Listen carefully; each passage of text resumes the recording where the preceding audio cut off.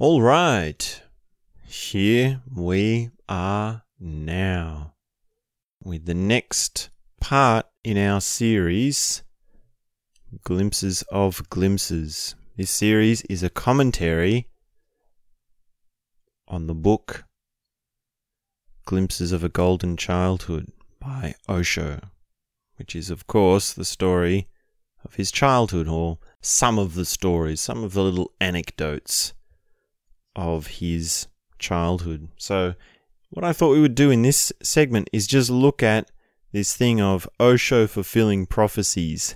And this is sort of another one of those things like past lives where you sort of listen to it and you think, yeah, you know, that's an interesting story, but does it really mean anything? You know, I'm a bit skeptical, and in fact, Osho himself, he doesn't believe in any of these prophecies or fulfilling of destiny or anything like that. And he does very much say that, well, in Indian culture, in that time, in that place, there was a tendency for people to believe superstitious things or to get ideas about coincidences where they feel that, well, this must mean that this boy is special or something like this. So you might ask, like, well, you know, how did Osho become the phenomenon that he did? How did he blow up so massive? Because if you look at his later life, right, he's global. He's massive. He's an absolute phenomenon. And you wonder, well,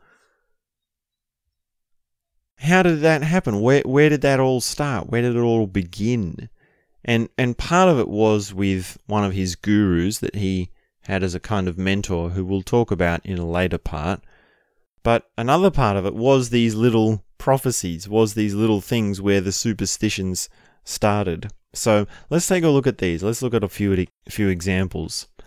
There's the one where Osho sees a buffalo and he decides he wants to ride it, but he rides it backwards, right? So that's pretty abstract. That's pretty weird. And he goes ahead and he does this, and I think it's like on a farm or something. I don't really know much about buffalo. I don't know how hard it is to ride a buffalo backwards. I mean, is it like riding a horse, or is it like bull riding and it kicks you off? I don't know. But anyways, this happens, and then months later or years later, whenever it is, he goes to the museum. And when he's at the museum, he sees the statue of Lao Tzu, who is sitting on a buffalo backwards. And he starts laughing, right? He starts having this massive laughter to himself of the absurdity, because he understands Lao Tzu's idea, right? He was like, I had the same idea. For some reason, there was just this intuition. I feel like riding a buffalo backwards. And the museum guy, whoever was on duty, came over and said, "Why are you laughing?" And he says, "Well, this is because this is what I've done, riding the buffalo backwards." Now, you can make the connection there, right? Well, that means Osho is in the same level as Lao Tzu.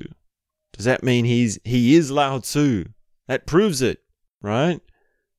But then also you can say, well, it is just a coincidence. It is just this thing that is quite funny that happened. And there's another example where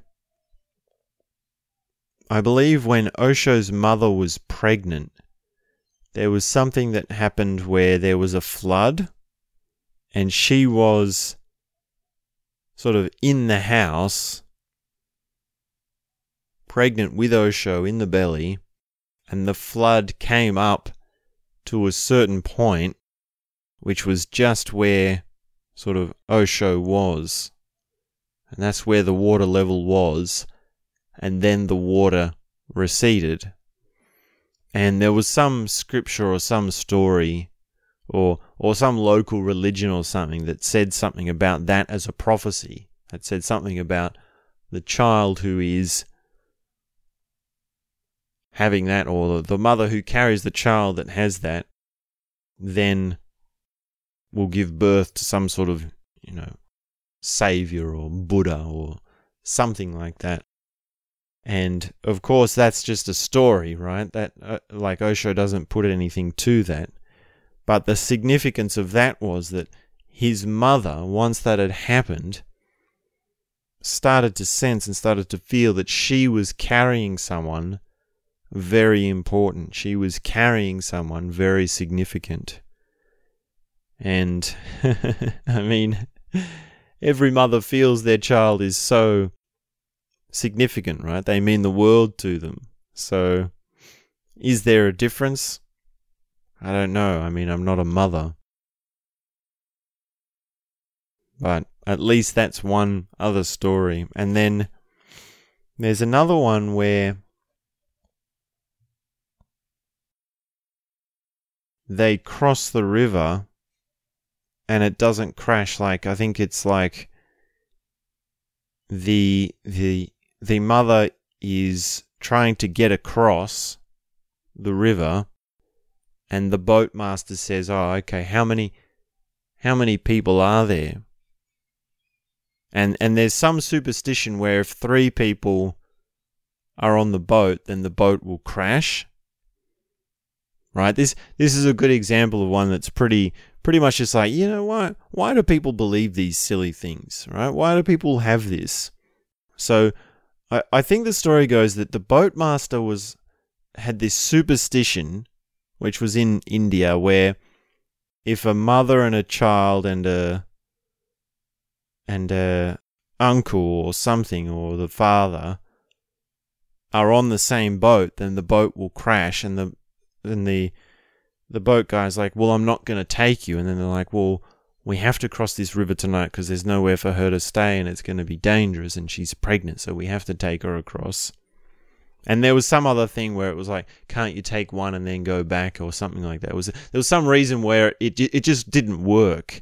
And then eventually the mother convinced him to let him on and to go against his superstition. And they got on the boat and they went across and it didn't crash. It was fine. And so then the boatmaster was like, so it's a miracle. So he's, he's gone against the prophecy, or he's sort of somehow defied the laws of nature. This child is a special child.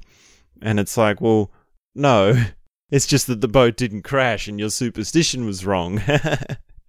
But from that, the boatmaster still had that story and it still sort of propagated. So that's another example. And then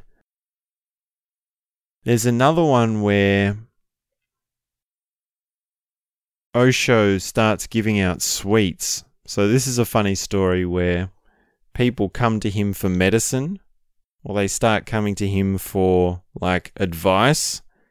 And I think it started like someone was talking to him about, someone is sick, and Osho says, give them this. And he gives them sweets. He gives them like chocolates or something. And so other people start coming, and it actually turns into a kind of business, right? It's almost like he's got his own shop front. And Osho's father finds out about this, and he says, you can't do this. You can't have this. And Osho realizes, well, most people will get better on their own. Most people don't really need medicine. They just need some sweets. They just need something because they need, like the prop up. And Osho's father is like, man, you can't do this because people do need real medicine sometimes. And also, not only that, but we're trying to run a business here. And I think Osho is actually charging money for this, right? He's quite an entrepreneur in a number of things. He's quite sort of inventive in some of his businesses. Like, there's the other story where there's this tree which has nails in it, And the superstition there is that there's ghosts. And if you take the nail out of the tree, then you're going to release the ghosts or something. So people come to this tree under this superstition that they have a ghost following them or something haunting them. And they nail the tree, which will then sort of nail the ghost to it and keep the ghost to it. And so Osho is pulling out the nails to this tree and selling the nails as his business. And this is something that is a big no-no, right? There's a lot of people who think, oh, now you're going to be haunted. Now everything's going to be going wrong. And when the people find out about this, like when his family and his father find out about it, it's this really big thing. He really gets in trouble, right? It's like, how could you do this? It's almost like sacrilegious for you to do this. And Osho's just like, well, nothing's happened, right? Look at the proof. You know, it's like the guy crossing the river on the boat. You sort of have this superstition, and then you sort of test it, and then it turns out to be nothing, right?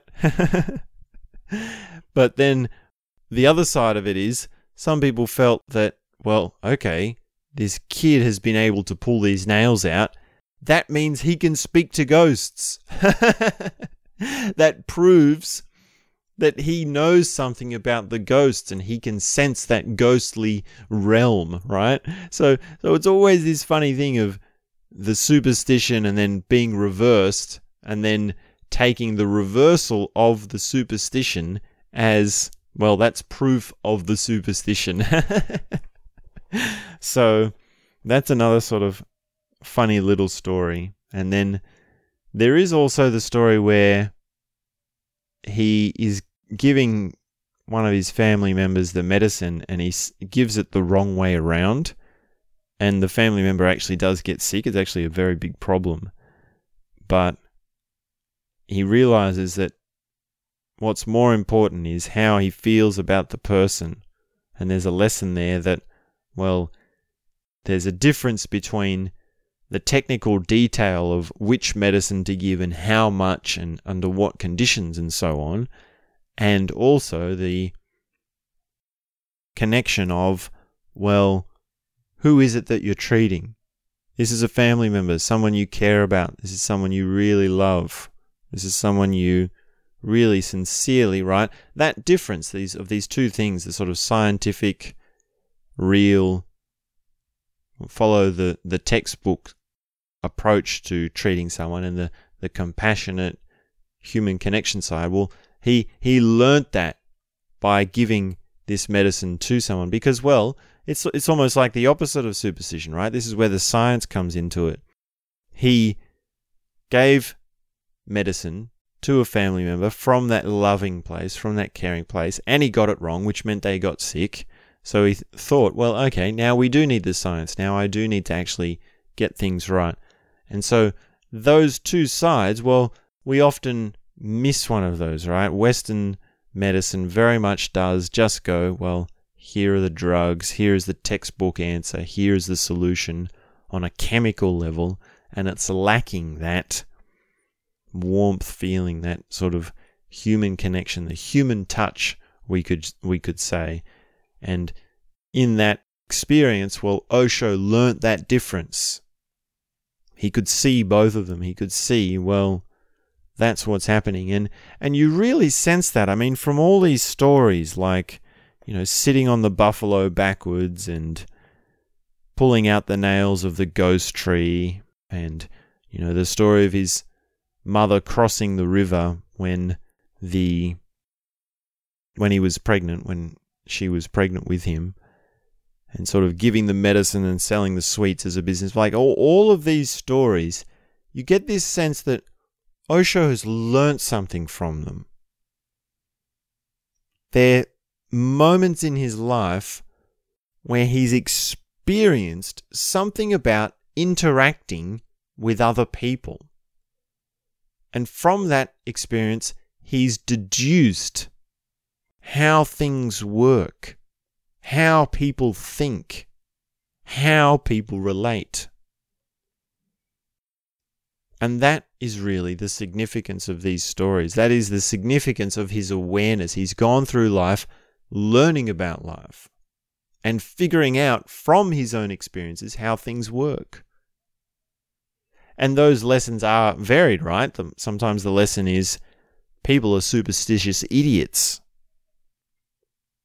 Sometimes the lesson is people need compassion and they need someone to just give them something like a sweet as a way of understanding, as a token of understanding, as a token of human connection.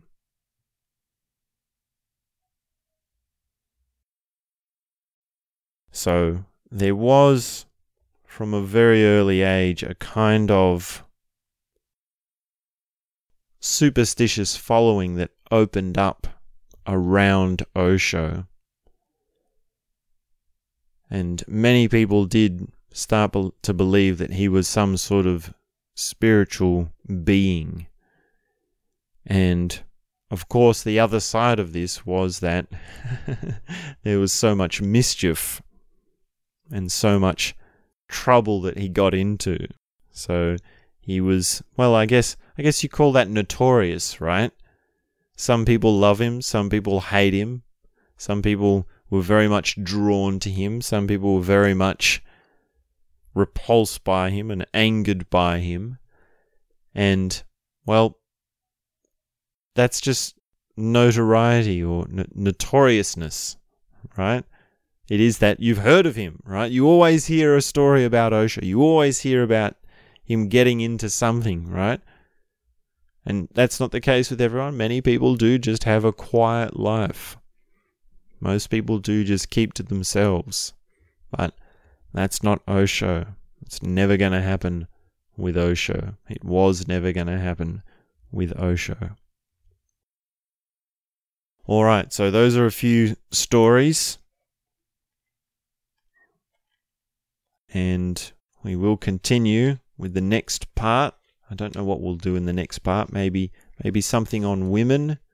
We're also going to look at Jesus and a few other things that we'll get to in the later parts. So thanks very much. Make sure you tune in to the next episode, and we'll be back soon with more. That's all I have to say for now.